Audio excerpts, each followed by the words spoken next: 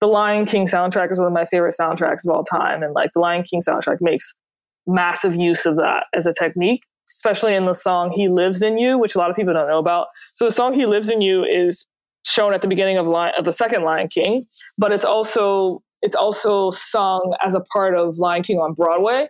And it's such a powerful song that one of the things I've always aspired to do is, at least again sonically, is to like envelop the room in the way that song, when it comes on, totally like takes up space in the room.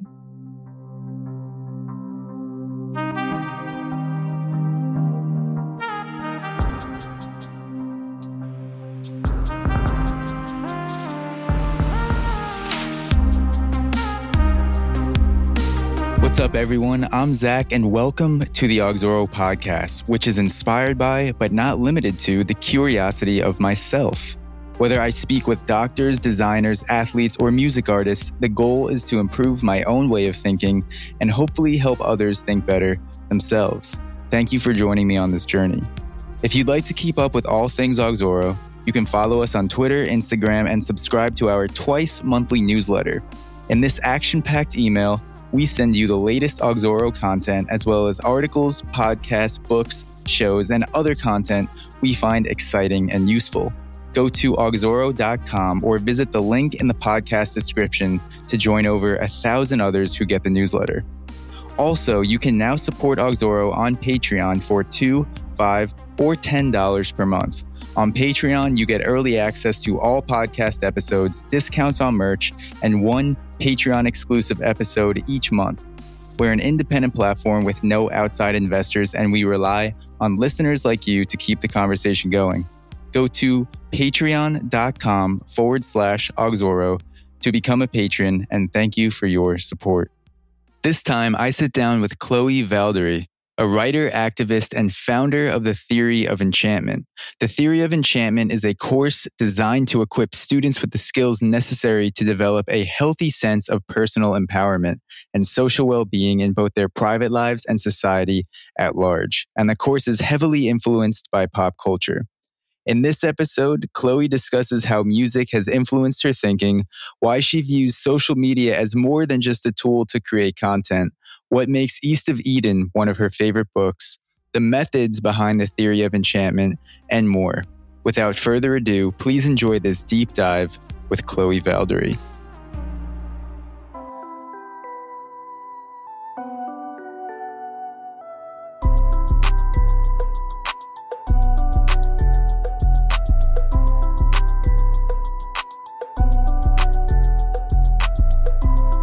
I thought a good place to start this conversation, now that we're through the malfunctions, get the hard part out of the way. You are a music producer and a DJ by night, according to your Instagram bio. So for people who may not be aware of your musical skills, what got you into DJing? What made you want to produce your own music? So that's a really great question. I moved to New York almost 5 years ago, and I moved to Brooklyn immediately. I've always lived in Brooklyn when I've lived in New York. And some of my friends from time to time would take me to these DJ parties at places like House of Yes, which is a pretty famous club here. I was there a few months ago. Nice. A lot of girls in cages that night. I guess it was a theme. So House of Yes is a very eclectic, interesting space. It's not your typical club. It's not like, going to, I don't know, Level or your typical like club in Manhattan. It's very artistic and odd in some ways, but it also has really awesome DJs. And one of the DJs my friend took me to see was this DJ named Tasha Blank. And what she did with her approach was she created, I think, a meditative space. And she sort of curated a very meditative space that was perfect for dance and perfect for music in a way that was very different from like the hyper materialistic settings that a lot of clubs have when DJs perform there. How was she creating that meditative space? I'm just curious, what was different than the average DJ show that she was doing? So she runs this thing called the Get Down, and that's like the name of her set. And she performs like once every 2 weeks. And there are a couple rules that animate the get down. So one of the rules is there's no drinking on the dance floor. There's no phones allowed on the dance floor.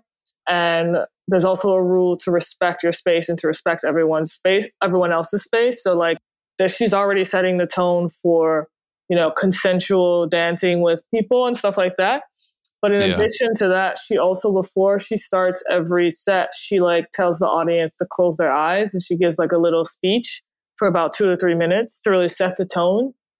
And then from there, she goes into her set. And the set is like 2 to 3 hours roughly. And it's before the typical time you would expect people to go out. So it like starts at 7 and it ends at 9 on a weekday, usually on Thursday. So it's not meant for like going out and getting wasted. It's meant for having a time to dance that still enables you to go to sleep and wake up the next day for work, but it's still like a pretty transformative experience. Yeah, I was going to say that's cool because it fits into the 9 to 5 schedule. And I love going to bed by 9:30 during the week. Like I'm sitting in my bed probably 9:30, 9:45 most days. And there are a lot of shows that I want to go to during the week, that whether they're at Brooklyn Mirage or sometimes Terminal 5. And it's always usually doors at 9, doors at 10. And then the person will come on around 11 or midnight. So I like that she has that 7 o'clock start time. Yeah. And also like a lot of clubs and bar spaces aren't doing anything during that time. So it's also an opportunity for them to make money as well. I like the no phones thing too, because I've noticed that increasingly artists seem to be asking people to put away their phones on stage, or to the best of their ability, just try to be present during shows, which artists really didn't have to worry about 20, 30 years ago because no one had a phone until the late 90s. But now I have seen a bunch of artists from all different genres that will say, even at shows that I've been to, for these next 3 songs, please put away your phones, or just don't take any videos these next 10 or 15 minutes. I just want you to experience that connection. And I really do feel like that adds to it, because if you're worried about recording the show, then you're not really connected to the music. Yeah, I think that's right. I mean, I know I recently saw Jidenna, the Nigerian artist, at Brooklyn Steel, and my phone was dying. Like, there were the pre-shows, and my phone was sort of like on its way out. And I could have kept turning it off and turning it back on to preserve the battery in order to capture footage when he came on. But I decided to just turn my phone off entirely and have it be off for the entire concert, and to just be present in that moment. And I think part of our obsession with having the phones out is rooted in our fear of like impermanence. And I didn't want to contribute to that fear. So I decided to just turn it off and just be grateful for the experience as it was happening in the present, as opposed to having this need to capture it and be able to look back at it. Yeah. And I realize myself getting caught up in that sometimes when I'm recording the show. So now a lot of times I'll just record for maybe a small segment at the beginning, post a story, save a video, send it to my brother or whatever. Because when I'm posting 5 or 6 songs from a show, or if I want to put them as an Instagram story or whatever, I know people aren't watching it, because when I go on Instagram, the first thing I do when I see someone posting from a concert after the first one and I see 8 more stories, I just swipe through it, and I'm just like, I don't need to That's so watch true. this. So in my head, I'm like, why am I even posting this right now? After the first one, people are just going to skip through it. Yeah, I do like to sometimes capture it for my own, so for my own look back, not necessarily for Instagram. So I do sometimes think to myself, it would have been nice to like have some footage of that Jidenna concert that just in my phone that I could look back and like enjoy again. Ultimately, I think this practice of not having the phone on is a good thing. I mean, obviously I can turn it on from time to time. It's so funny. I was at a birthday party yesterday and I put my phone away, and I really wanted to like take pictures, but I also didn't want to have my phone on me. And so my friend was like, oh, you can just use my phone to take pictures. And that could be like a happy medium, so that was really cool. And then she just sent them to me later, because I just didn't want to like feel compelled to have it on me. I don't like that feeling more than I don't like the feeling of not capturing moments in photographs. That's funny. I was just listening to a podcast with the author Ryan Holiday. I don't know if you've ever read anything Yeah, of course. by Ryan Holiday. Yeah. So stillness is the key. Yeah.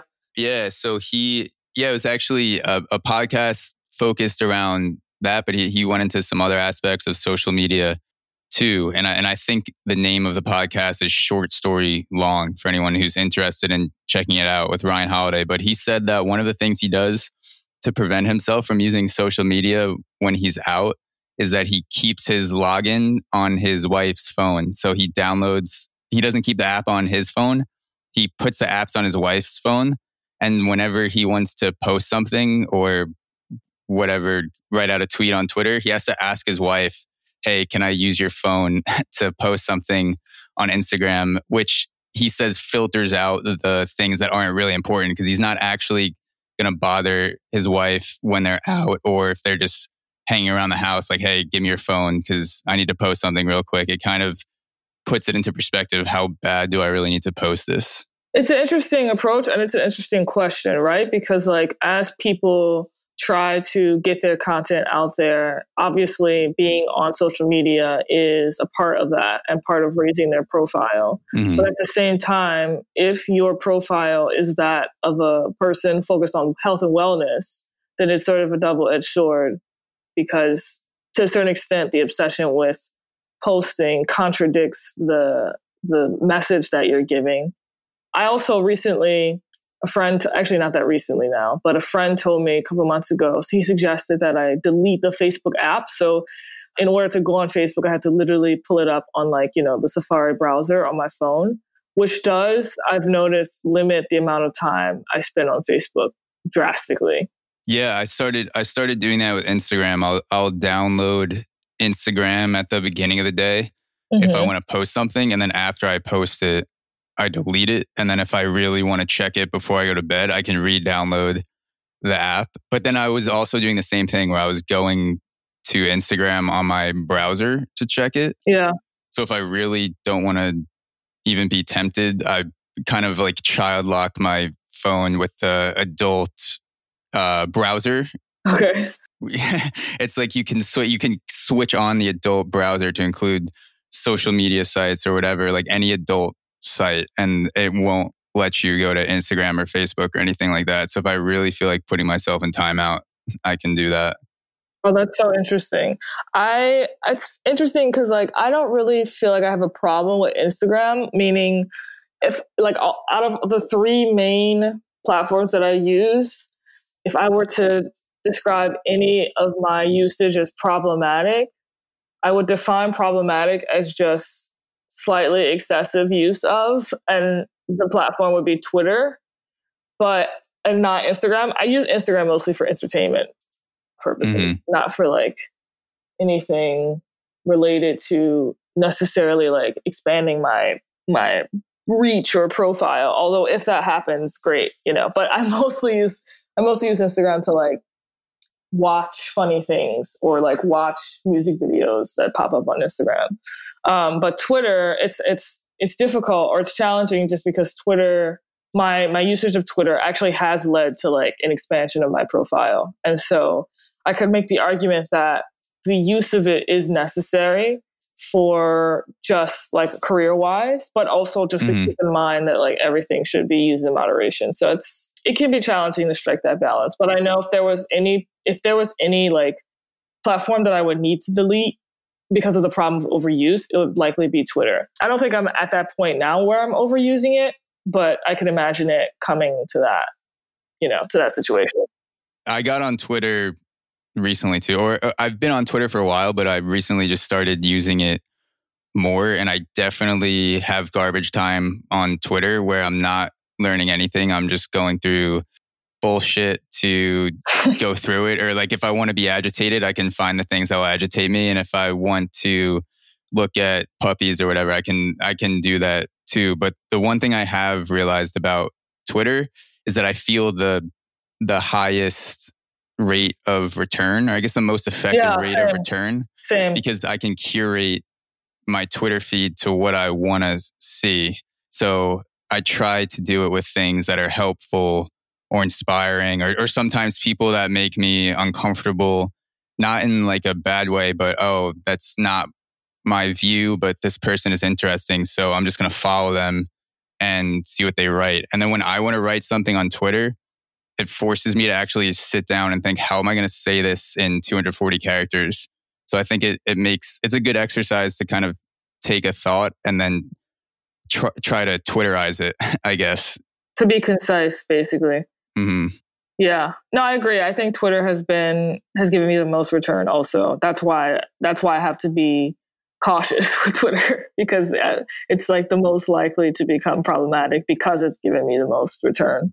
So as a creator yourself, and you create a lot of great content that I enjoyed going through. Thank you. To prepare for this podcast, how do you view the kind of dichotomy of social media as a tool versus using it to engage? Because recently I've been thinking about this a lot. If I purely use social media as a tool to push out content that I create or my own thoughts and just delete it after that or kind of disconnect, then it feels a little bit dishonest to not kind of engage what people are saying or maybe respond to certain people. How do you navigate the pushing of your own content with engaging what people have to say?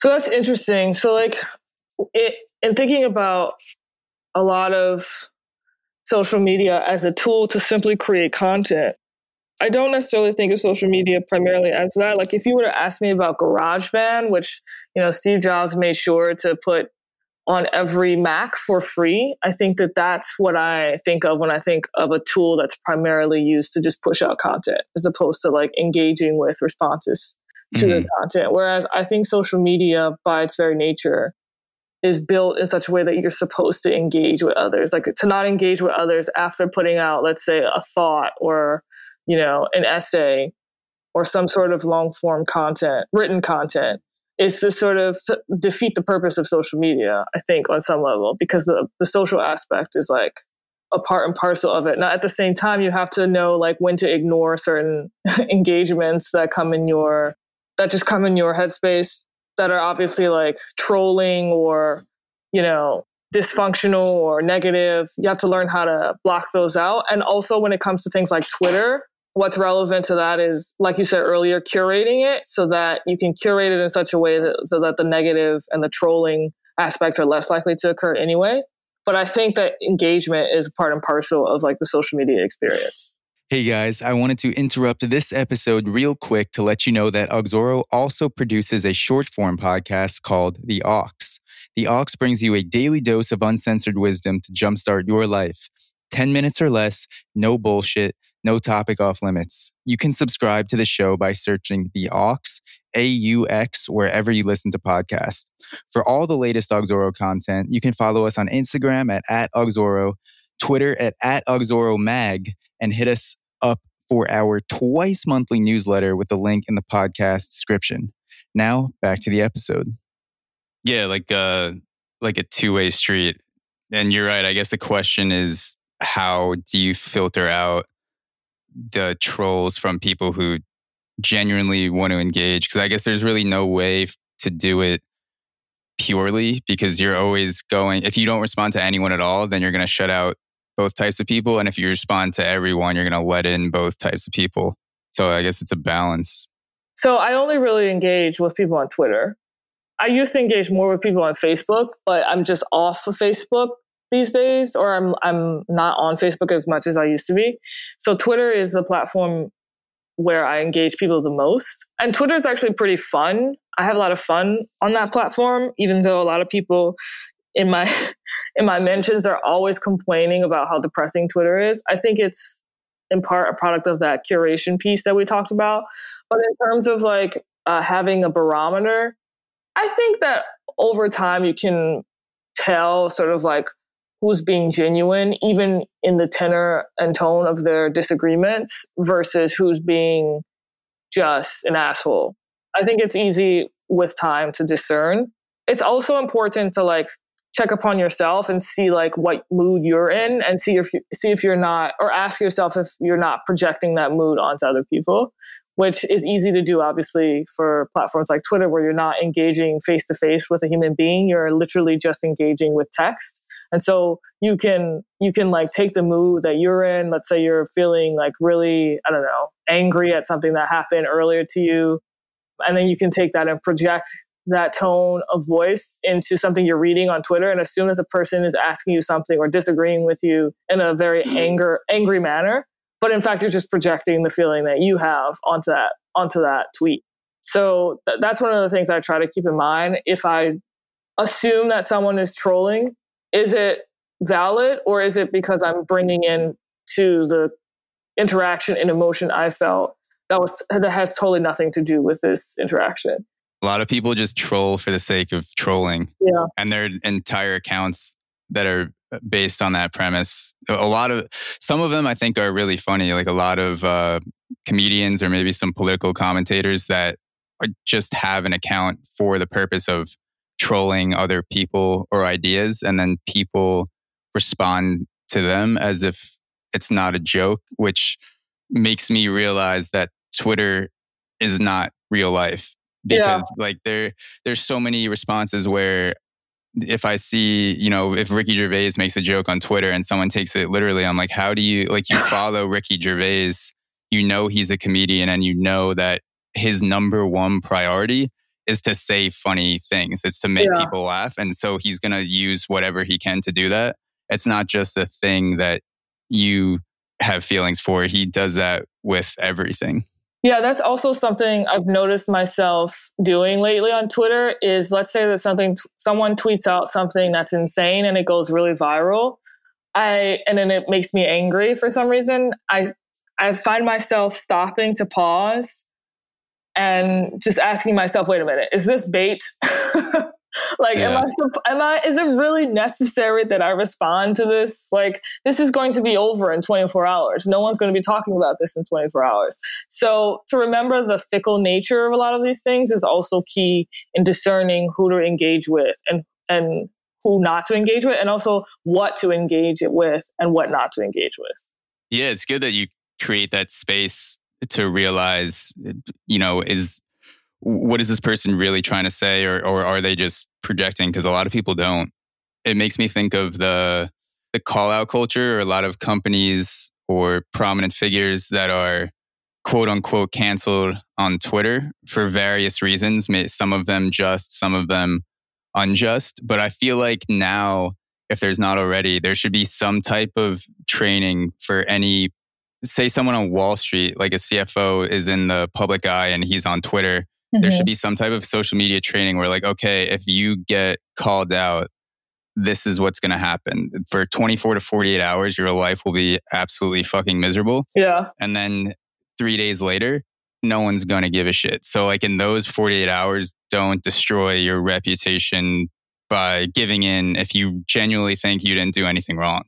Yeah. I also, it's hard, right? Because like a company could reasonably decide to just tell their employees to not be on social media.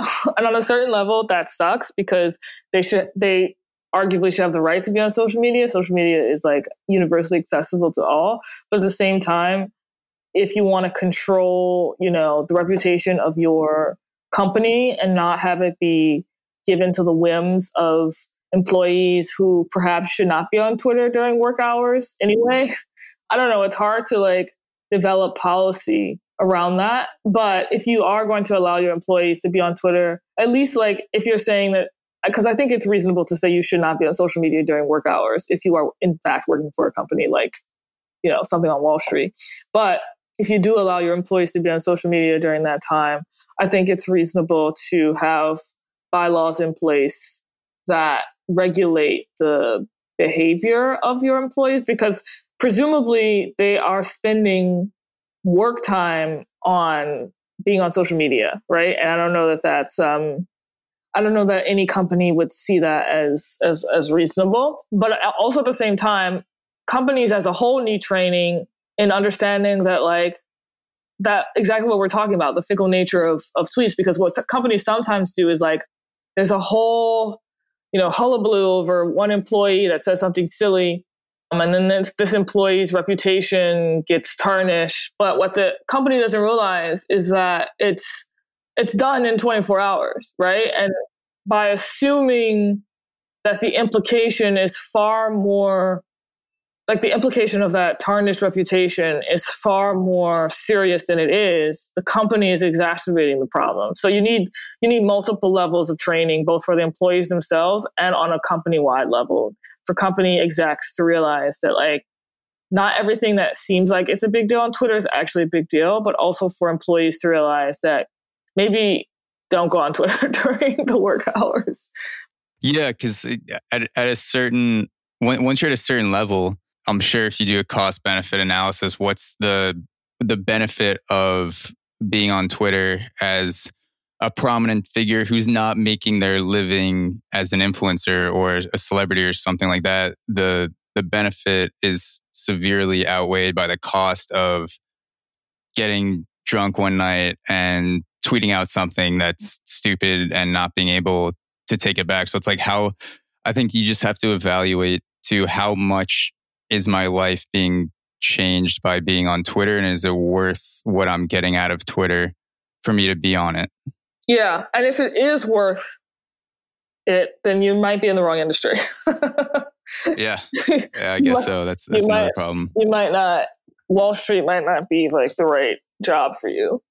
Something I wanted to ask you, you mentioned in one of your previous podcasts, I think it was on Dave Rubin, that the book East of Eden is one of the most important books you've ever read. And I'm always looking to add to my reading list. So for you, what made it one of the most important books you've read? So I read East of Eden in 10 days, which is pretty short for a book of that size. And that just, I think, tells you how riveting it is, or gives you a glimpse into how riveting it is. But East of Eden is fundamentally about fathers and sons, and a lot of the tensions that arise between fathers and sons, and also sons and their brothers. And this impulse that young men feel in trying to live up to the vision that their fathers have of them, and how that can sometimes overtake them, or how they can sometimes overcome that tension with the blessing of their father. And so East of Eden is about 3 generations of fathers and sons dealing with that, and also brothers dealing with the weight of their father's sort of gaze, if you will. And what happens, for example, when a father articulates that he, not necessarily verbally, but in action, articulates that he loves one son more than he loves the other son, right? And if the second son is constantly vying for the approval of the father, and is, that obviously leads to a lot of jealousy and bitterness and resentment between the two brothers, and the implications of that for the family, the implications of that on society itself, is what East of Eden taught me. And because I could take those lessons and apply it I could see those lessons at work in real life between fathers and sons and between brothers. And it was, so in that sense, it was super important in giving me a window into the inner lives of human beings that are navigating this particular issue. And there are so many human beings in real life navigating this particular issue. And they may not like be aware of it or articulate it in this way, but so many, I guess you could say, so much bad behavior often comes from this dynamic. And East of Eden taught me that. The dynamic of sons trying to prove themselves to their fathers, and then the opposite, fathers maybe not communicating good values to their sons. Is that? Yeah. And this seemingly eternal, like, quest for worthiness that sons are always looking for in the eyes of their fathers. And especially, so then to think about what happens when the father isn't even present in the sons' lives. Because the fathers in East of Eden were present in the sons' lives. They just didn't necessarily behave properly or didn't necessarily pass on the right values to their sons. But to extrapolate from that and think about the level of, or the sense of a lack of worthiness that a lot of young men are dealing with because of absentee fathers, that's also something I learned on an emotionally visceral level from reading this book, as opposed to like giving me stats and figures and data points to demonstrate, how many people are dealing with it. This book captured the emotional feeling of what it's like to deal with that, which I think is, important in thinking about society at large and carving up potential solutions to these types of challenges. Yeah, I'm definitely going to check it out because I have two brothers and a father. So I guess that checks all the boxes. But yeah, I do take for granted a lot, especially now that I'm getting older. I'm 26. Same. Oh, nice. Yeah. Yeah. So I was going to say I take for granted having a great father and mother and just growing up in a 2-parent household because that was kind of the norm in Plainview, Long Island. Basically, the whitest, most Jewish neighborhood you could think of. People called it Plain Jew. Okay. And my mom is Catholic and my dad is Jewish. So I was raised Catholic because it was on my mom's side. But basically, everyone I hung out with had a 2-parent household. And I didn't really start hanging around people that weren't raised by 2 parents, at least at the start. Divorce happens and things like that. But until I started playing baseball with people of all different backgrounds, like from the Dominican Republic or inner city, thing like that. And then eventually when I got into podcasting, so I just realized more and more how much influence growing up in a 2-parent household, especially with a great father figure, had an impact on my life. Yeah. It's pretty daunting psychologically to think about because when you think about how many people, or just if you were to guess how many people, let's say living in America alone, are experiencing this psychological dynamic, it's like it becomes very taxing for me to think about the psychological toll and the amount of people affected by the psychological toll of that. And then to think of solutions is like also a challenge. But yeah, I think East of Eden helped me develop a greater sense of empathy for that. It's also like about human choice and the fact that we have the choice to behave in a way that reflects absence of a good father figure, but we also have the choice to behave in a way that reflects just choosing the good despite the fact that father figure was absent. That's a theme that's prominent throughout the book. And what's interesting is that growing up, when I was in high school, especially I think this started when I was 15 years old, I really got into the band Mumford & Sons because they blend a lot of like, I guess you would call it Christian themes with very like folksy music, but it's not just Christian themes. It's also like, in one of their earlier albums, Sigh No More, there's this entire song about one of Plato's writings, The Cave.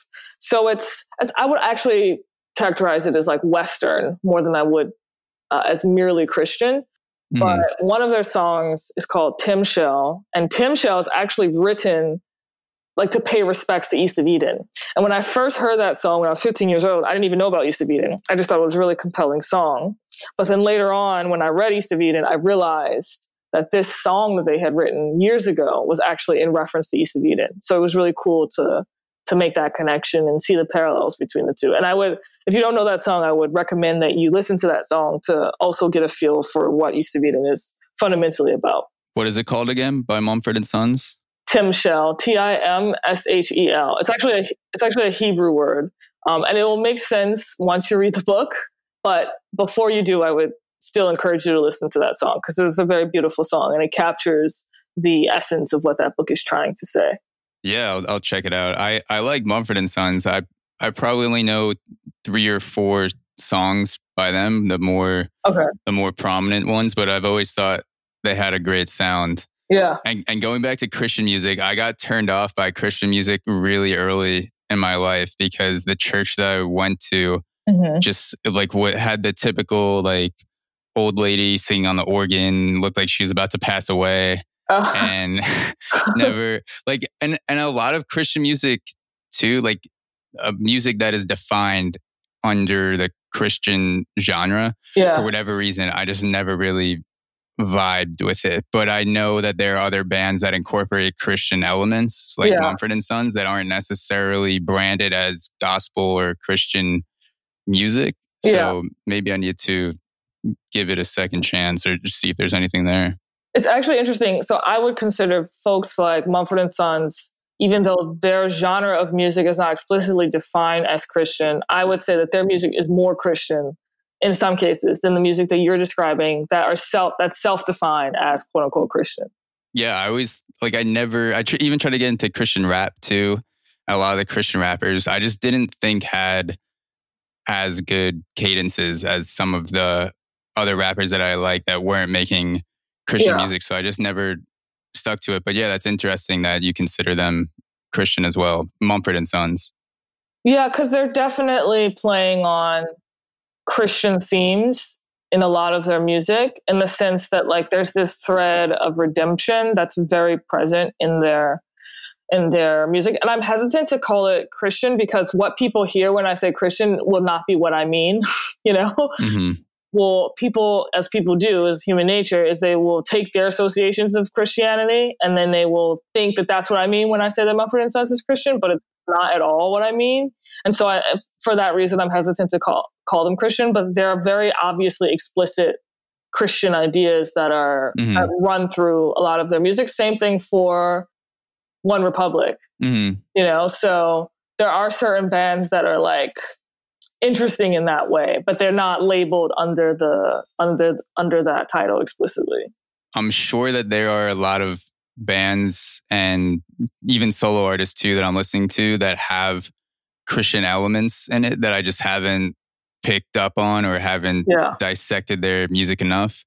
And yeah, like I feel like genre today is kind of almost imploding on itself because there's so many different elements in all different types of music. Like you could have jazz, rock, and hip hop all in one track. So when you upload it to iTunes and it goes under hip hop, is it real? Like it could be under 3 or 4 different things. And so I find myself more and more just liking the sound, the ways that something sounds, even though maybe I'm confused about the genre. And I think a lot of times I don't even care. I just like the way something sounds first. Yeah. And then if I like the way it sounds, then I'll pay attention to the lyrics. But rarely will I stick around for a song if maybe the lyrics are amazing, but if it's not aesthetically pleasing to my ears, if that's the right way to say it, I won't stick around for the message.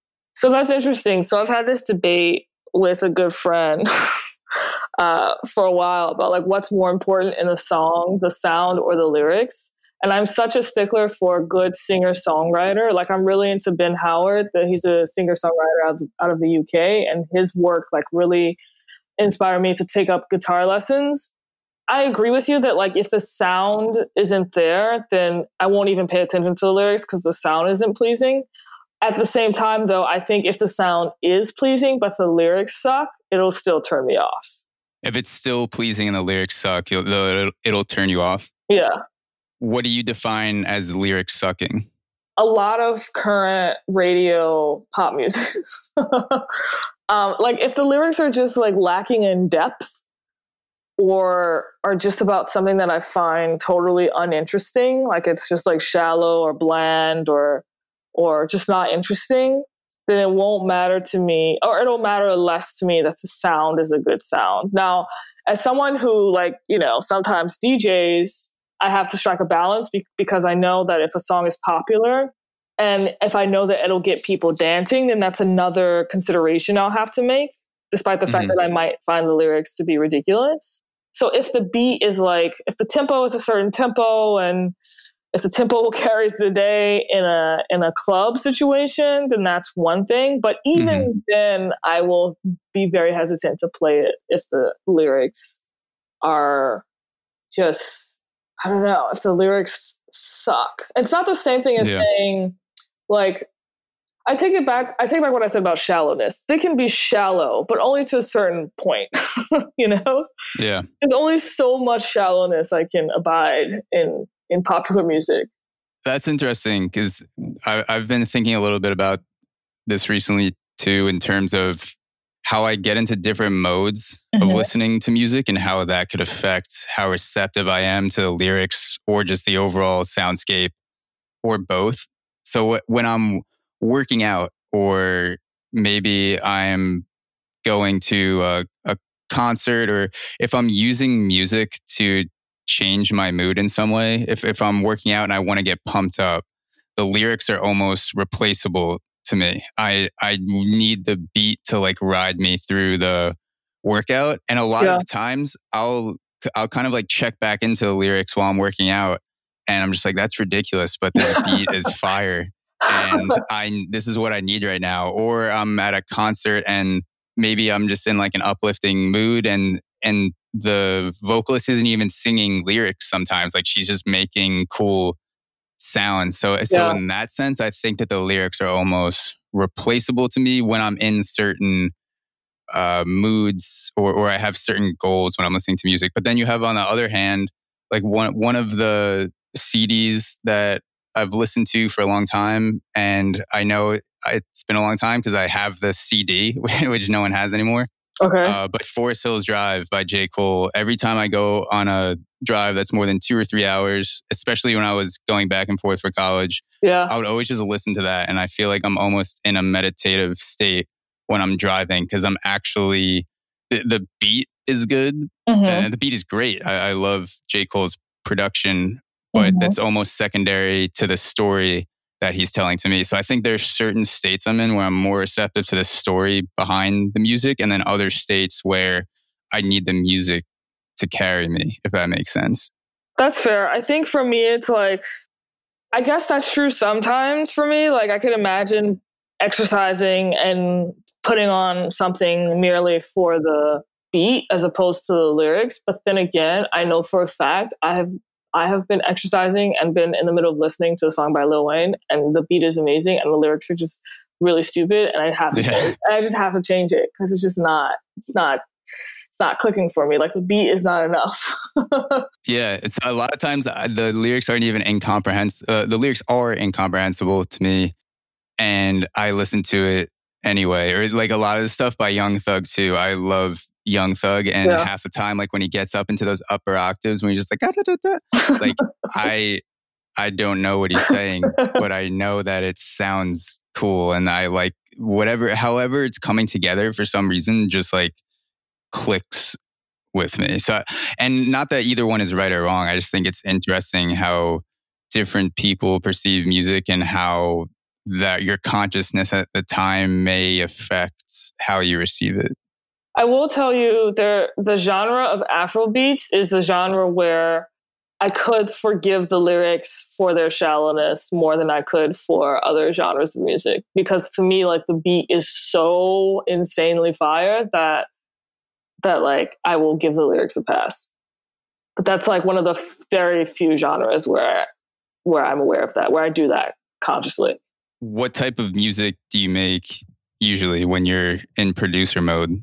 So I didn't coin this term. That's not true. You could take credit for it. It's fine. No one's going to fact check. It's just like obviously not true. So the first song I ever produced is a song called Imposter, and I labeled it as alternative pop just because like my sense was that it wasn't mainstream pop, I guess. And I think most of the things that I produce, I would probably call alternative pop, but like some people would probably just call it regular pop. So it's a subjective exercise. What sort of inspirations or sounds do you feel like you're pulling on when you're creating alternative pop, just to like give a overall picture of it? Yeah, so I am super inspired by gospel as a sonic landscape to play with. I'm super inspired by the idea that if you create a song, you can hear both, let's say, Spanish influences and French influences in it, and African influences in it. So I'm very much interested in like the combining of different worlds, or having the combination of different worlds inform the sound that I create. So like there's this one song I produced called The Fever, which has a little bit of a African sound in the percussion, but also has a little bit of like French in the sense that I'm from New Orleans originally, and there's like a lot of like French influences, obviously, in New Orleans culture. And so you can hear a little bit of like a French second line influence in some of the percussion in that song. So again, from a sonic perspective, I like to have world sounds sort of presenting or producing the background of a song, but also have the song be something that someone can dance to. And I think that that's what ultimately makes it like pop. Do you put lyrics to it too? Yeah. So most of my songs have, most of them have lyrics. One of them I just took a Dr. King speech. I took the last speech that Dr. King ever made because I'm fascinated by the fact that it seems no one talks about the fact that Dr. King was always singing when he gave a speech.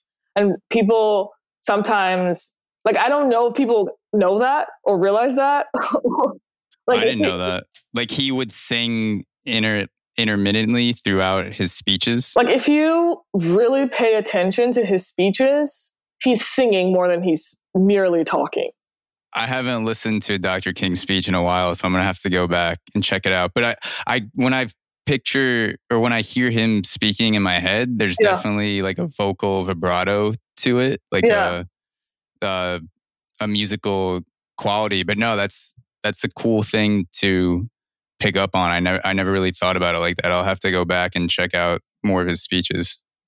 Yeah, so I think that that's one of the reasons why he was so compelling. And this is like, this comes from the Black Baptist tradition anyway. So, it's not like he was the only pastor that did this, but the fact that this was a part of the tradition is partially what made him such a lightning rod and such a compelling, dynamic speaker. It was because, in fact, he was singing, not merely speaking. And so one of the songs is just, I take parts of his last speech and I put it to music in the background. So that's a situation where I'm not the vocalist. It's Dr. King is the vocalist, and I tried to turn it into like I don't even know how you would describe it, honestly, but it's featuring Dr. Martin Luther King. Yeah, it's like house music, honestly. Yeah. I think at that point that would be the genre for that song. So yeah, I think that the use of certain elements of gospel in music is so powerful. So like the Lion King soundtrack is one of my favorite soundtracks of all time. And like the Lion King soundtrack makes massive use of that as a technique, especially in the song He Lives in You, which a lot of people don't know about. So the song He Lives in You is shown at the beginning of the second Lion King, but it's also sung as a part of Lion King on Broadway. And it's such a powerful song that one of the things I've always aspired to do is, at least again sonically, is to like envelop the room in the way that song, when it comes on, totally like takes up space in the room. Yeah, like it almost washes over you. Yeah, it's like it's so compelling, and it's one of my fantasies is to one day be able to like not only produce music, but to direct choirs performing the music, and to direct like entire shows where there's a visual aspect as well as a vocal aspect. Have you ever listened to Odessa? Yes, I literally just ordered Odessa on vinyl and got it yesterday.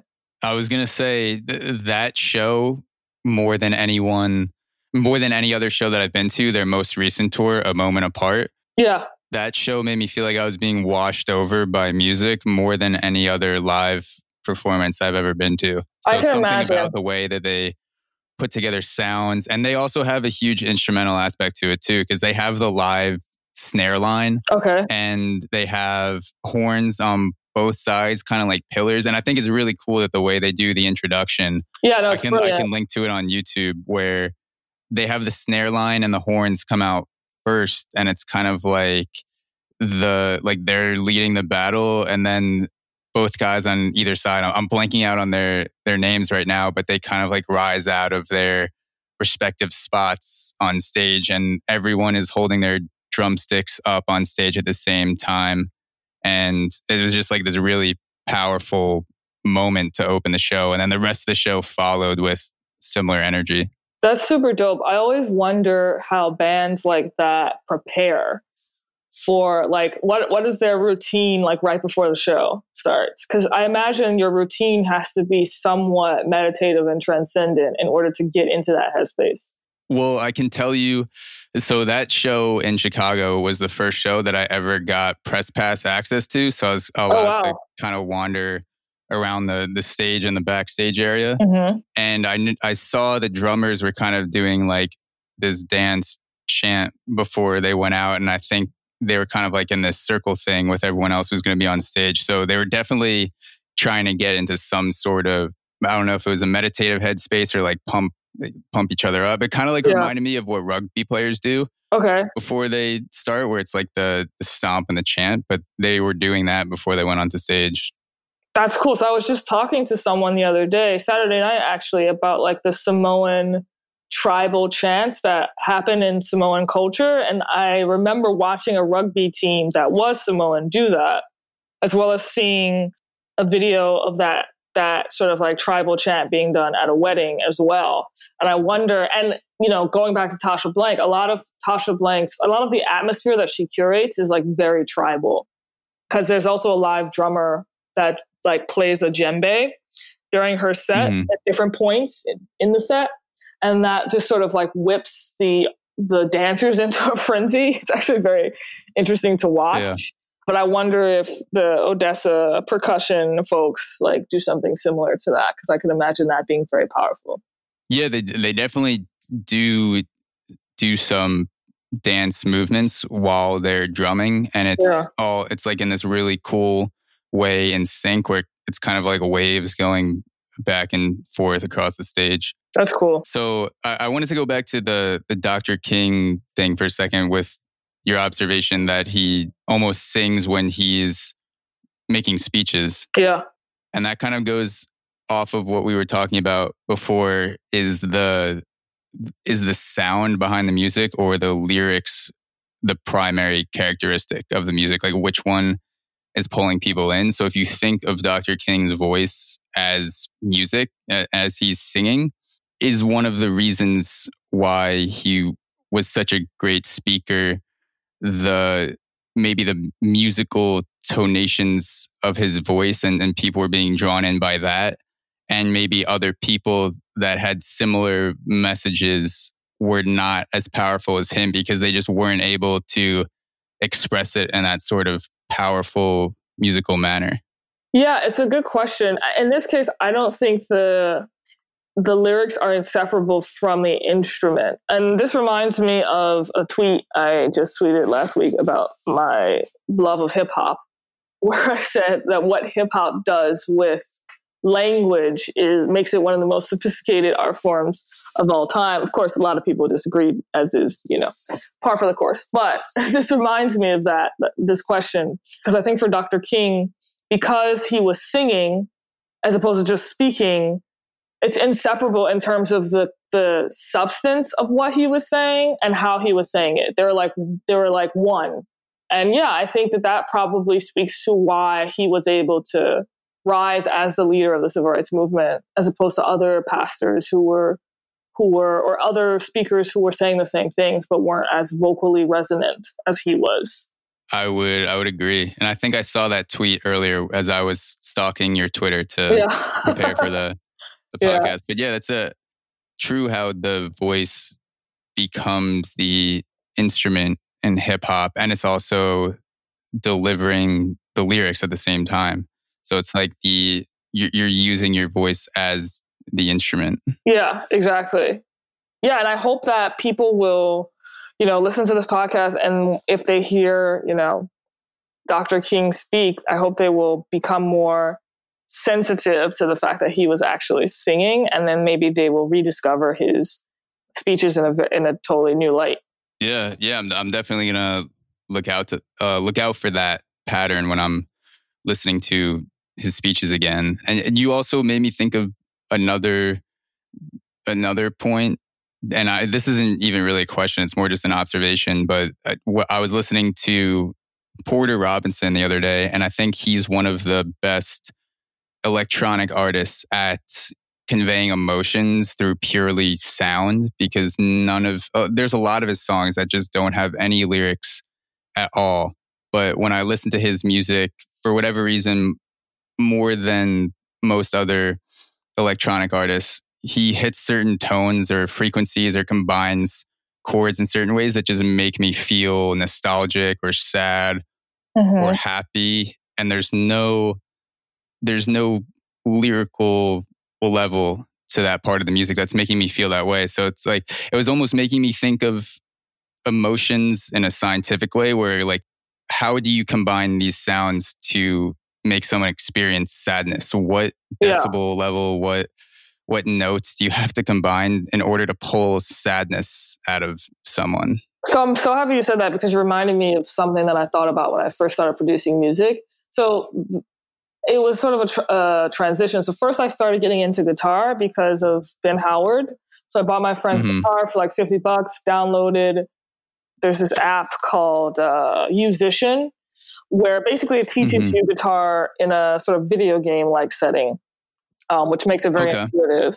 So I used that to learn basic guitar. And then from there, I just kept progressing to like GarageBand and being like, trying to translate the chords that were on guitar that were definitely, obviously creating very specific emotions, and then translating that into like learning how to write full songs. And one of the things that I kept coming back to was A minor.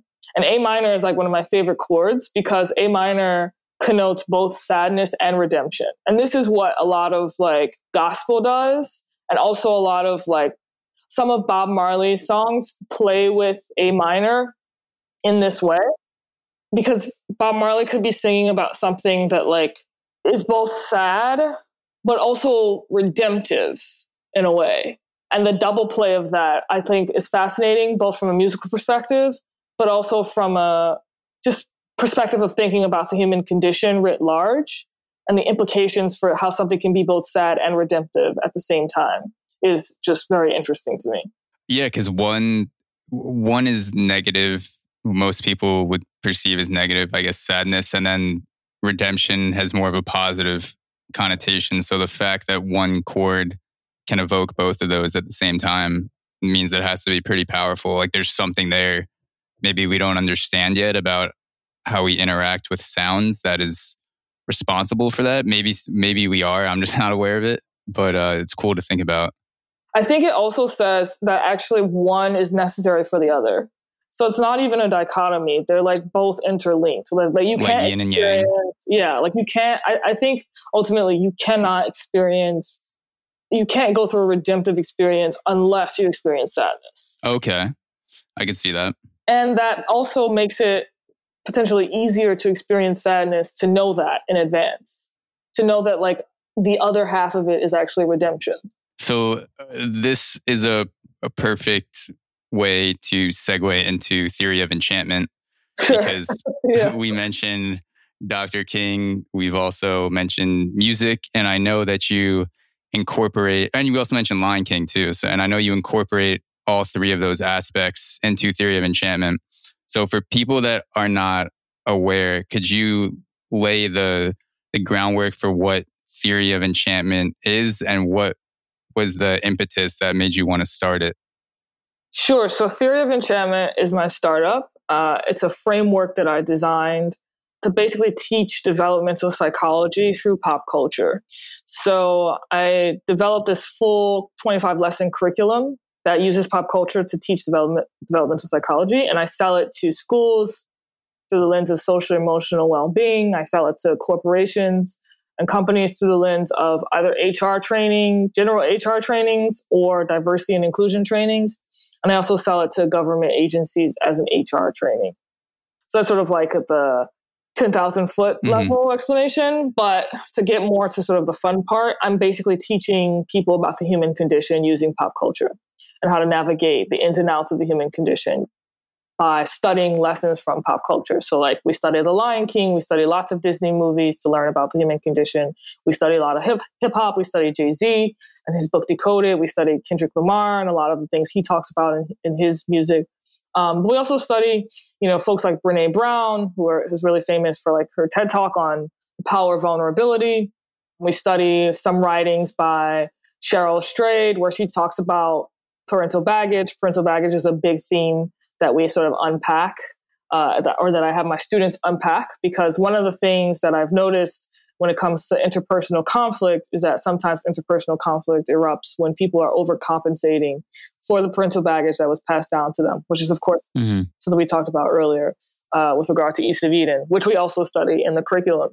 Now, in terms of how I developed it, or what was the impetus for developing it, I was at the Wall Street Journal as a Bartley Fellow for a year, working under Brett Stevens, who mentored me.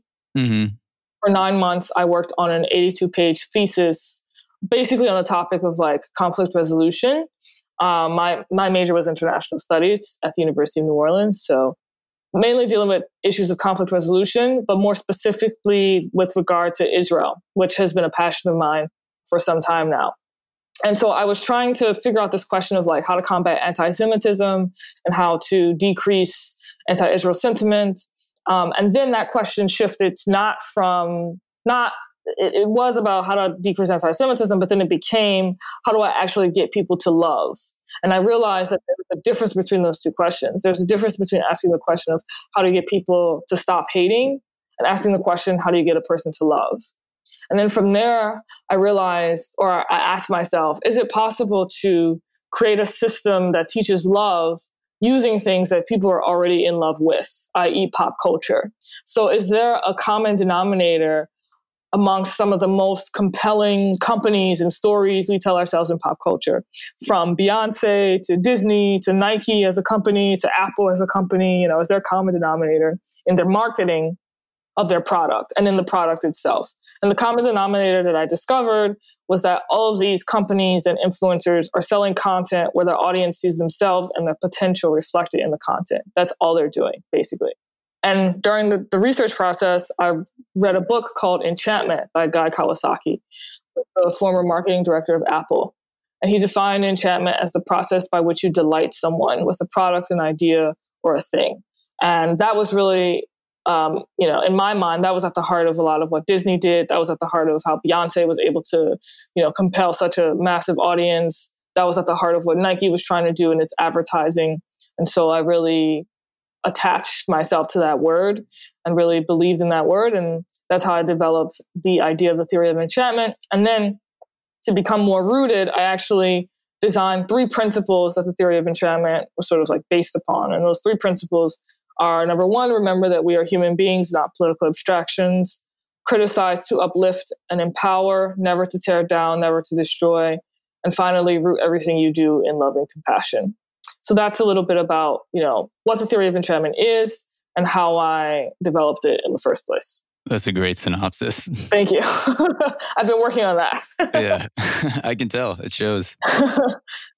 So yeah, it's your, I guess, a very, even greater than 10,000 foot analysis would be that you're using common interests to open up the door to inspire more connections with others.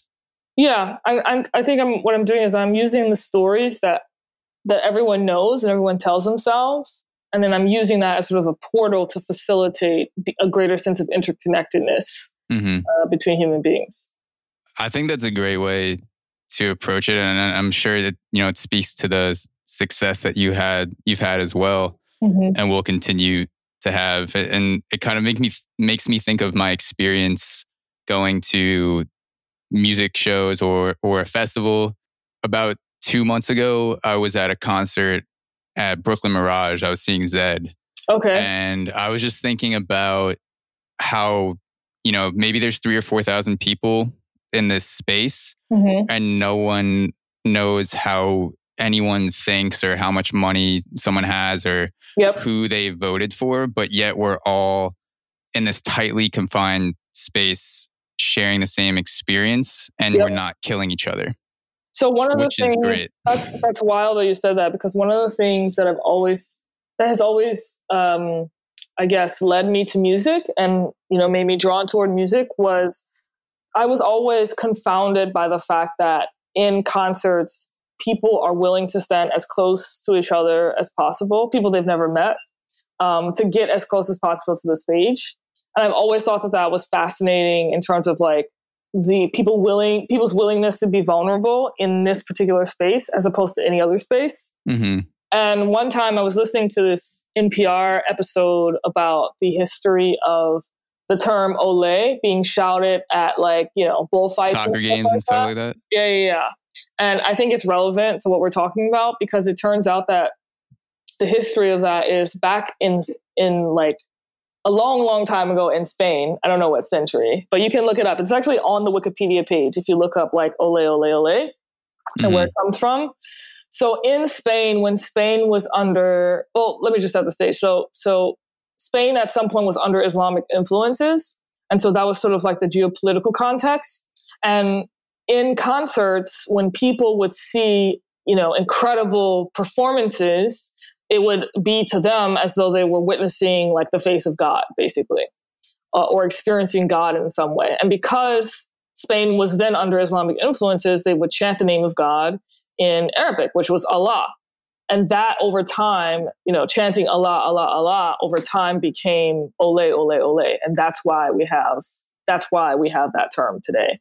So I just think it's so fascinating that the experience of transcendence has always been a thing that often happens in concert spaces. And so for me, concert spaces are actually deeply spiritual spaces. And I think of them, even if there's a secular performer there, I think of those spaces as fundamentally spiritual spaces to be in. There's definitely something that I can't put my finger on, some aura or vibe in the room, wherever, or even if it's outside sometimes, there may be 20,000 people watching someone perform at Lollapalooza, but just in that space, there's some common linkage that the music is clearly providing that is overriding our tribalism, or like our tribalistic instincts. Mm-hmm. So it's like, I had this thought when I was preparing for the podcast, like, what if before the presidential debates, like whoever's representing the Democratic side and then Trump on the other side, when it's one-on-one, if before the actual debate started, each person just played a song that meant a lot to them and then they had to explain why, and then they had the debate after, like, how would that change the actual debate? That's super interesting, because I just started this series and I'd love to have you on it, called Weed and Wisdom with Chloé. And the entire premise is we smoke weed and my guest in advance tells me what their top 3 favorite films are and their top 3 favorite songs are. And then I study them to prepare for the interview. And then we just talk about why it means so much to the guests, and also what are the values that are part of those songs that inform the guest's worldview and the guest's, approach to life and stuff like that. So I think I don't know if it would work in the political setting, because I could see people exploiting that and being really cynical about it. But I like the idea, generally speaking. Maybe if Joe Rogan was moderating the debate, like when people wanted him to, they signed that petition for him to moderate the debate, he would definitely get both candidates high as fuck and play music. Yeah, that would probably be one of the most televised events. It would. People, like, I think that the debates at this point, especially when you have 8 to 10 people on stage, that's more of just a political theater, because you're not actually arguing a point. You have 30 to 60 seconds to get something in that you memorized. So it's almost like you're acting in a play and people are just trading things back and forth. So you might as well play up the fact that it's political theater and not an actual debate, if that's what you want. And then just add crazy, interesting shit to it and more people would watch. That's true. That would actually be interesting. Yeah, I can see that as you're describing it now. But yeah, the you said it was called Weed and Wisdom? Yeah. I have to build up my tolerance a little bit before, but that sounds like a good time. Yeah, work on it and let me know. So one thing that I wanted to end on is I'm curious about your take on the Joker, because I saw that you tweeted a little bit about it the other day. And I also read your article, Whiteness is Blackness and Blackness is whiteness. And just to preface this, I'll quote part of the article. So you wrote, quote, "In the 21st century, we have yet to discover that we are just as selfish and as prejudiced and as fickle as we accuse one another of being, and just as capable of love as we deny one another of being." I think that was the last line in the article. And to bring the Joker into that, I think a lot of people saw the Joker and then associated it with whiteness, which kind of goes against the premise of your article. So I was wondering, from your perspective, what were your takeaways from the Joker? So I'm not going to tell you all of them because they may be published in an article soon, but that's fine. In the event that part of it is like re-edited, I will read you what I wrote specifically in response to the whole whiteness thing. Yeah, sure. Bearing in mind that I completely understand about you having to censor your future thoughts. Sure, just in the event that they might be published at a later time. But I'll share this with you just because I was very proud of this paragraph. So it says, "As a final note, I recently read in the New York Times a piece describing Joker as important for what it said about whiteness. I laughed at this, but really wanted to cry since it seemed to me the author had missed the point entirely and did so in an unintentionally deadly way by ascribing to whiteness what is present in all mortals, which is as dangerous as it is ignorant, since it reveals that the author does not know what it means to be human. His complaint that the agency of a white person, corrupted though it may be, by definition obscures that of a Black person, reflects a failure to realize that we are all mirror images of each other, Black and white, rich and poor, men and women, since we are ultimately humans after all. Our failure to comprehend this deeper truth assists in securing our role as the unsuspecting architects of a society where masks will continue to be worn. When we mock the Joker, we ensure his survival." I look forward to reading that on the front page of the New York Times. Well, I doubt that will be the case since I didn't pitch it to the New York Times. But I did something interesting with this piece. I basically took without giving too much away, I took a poem that was written by Paul Laurence Dunbar to describe the experience of African Americans right after the end of the Civil War. And the name of this poem is called "We Wear the Mask." And it's actually a really famous poem in terms of like Black history. We wear the mask. Yeah. And so check out that poem when you get a chance.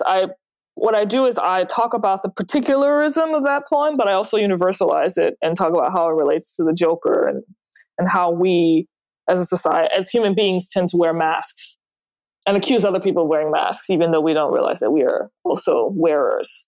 So yeah, I think it'll be an interesting piece, and I think like people will. Can't wait to read it. I think it's a unique angle. So yeah, and I just wanted to say that when you tweeted about the Joker, and also you mentioned writing an article about it too on Twitter, you actually inspired me to go back and make a note on my phone to write an article about Parasite. For two reasons. It doesn't really have to do with race, at least not right now. But I just rarely have I seen a movie that I liked and kind of left me confused and written about it after. Yeah. And I think it's also a perfect movie to do for me because one, it's insanely popular and won a bunch of awards. And two, I didn't read anything about it before I saw it. And I still have not read any reviews, which is rare because usually I don't have the willpower to not check reviews before I see something. Yeah. So I just like that whatever I write about it, the only thing I knew beforehand was that it was a critically acclaimed movie, but I haven't really read anyone's thoughts on it. So you inspired me to try to parse out my thinking on Parasite. Awesome. Yeah, you should definitely do it. That's one of the few films I haven't seen yet, just because I know it's disturbing and I have to prepare myself. Well, since you haven't seen it, let me tell you how it ends. I'm just kidding. Yeah. But yeah, thank you again for hopping on the podcast, and I really do appreciate your time, even with the technical malfunctions. I'm glad that it eventually came to fruition. Thank you for tuning into this episode of Auxoro. If you haven't already, please hit us with a 5-star rating and comment on Apple Podcasts. This helps us appear higher in searches, which means more people will find out about Auxoro. Other ways to help get the word out is telling a friend, tagging us on Instagram, Twitter, Facebook, writing a blog post, or supporting us with a donation on Patreon. We are a completely independent platform, and we're grateful for every listener who supports this podcast. Thanks for coming along for the ride, and I'll see you guys next time.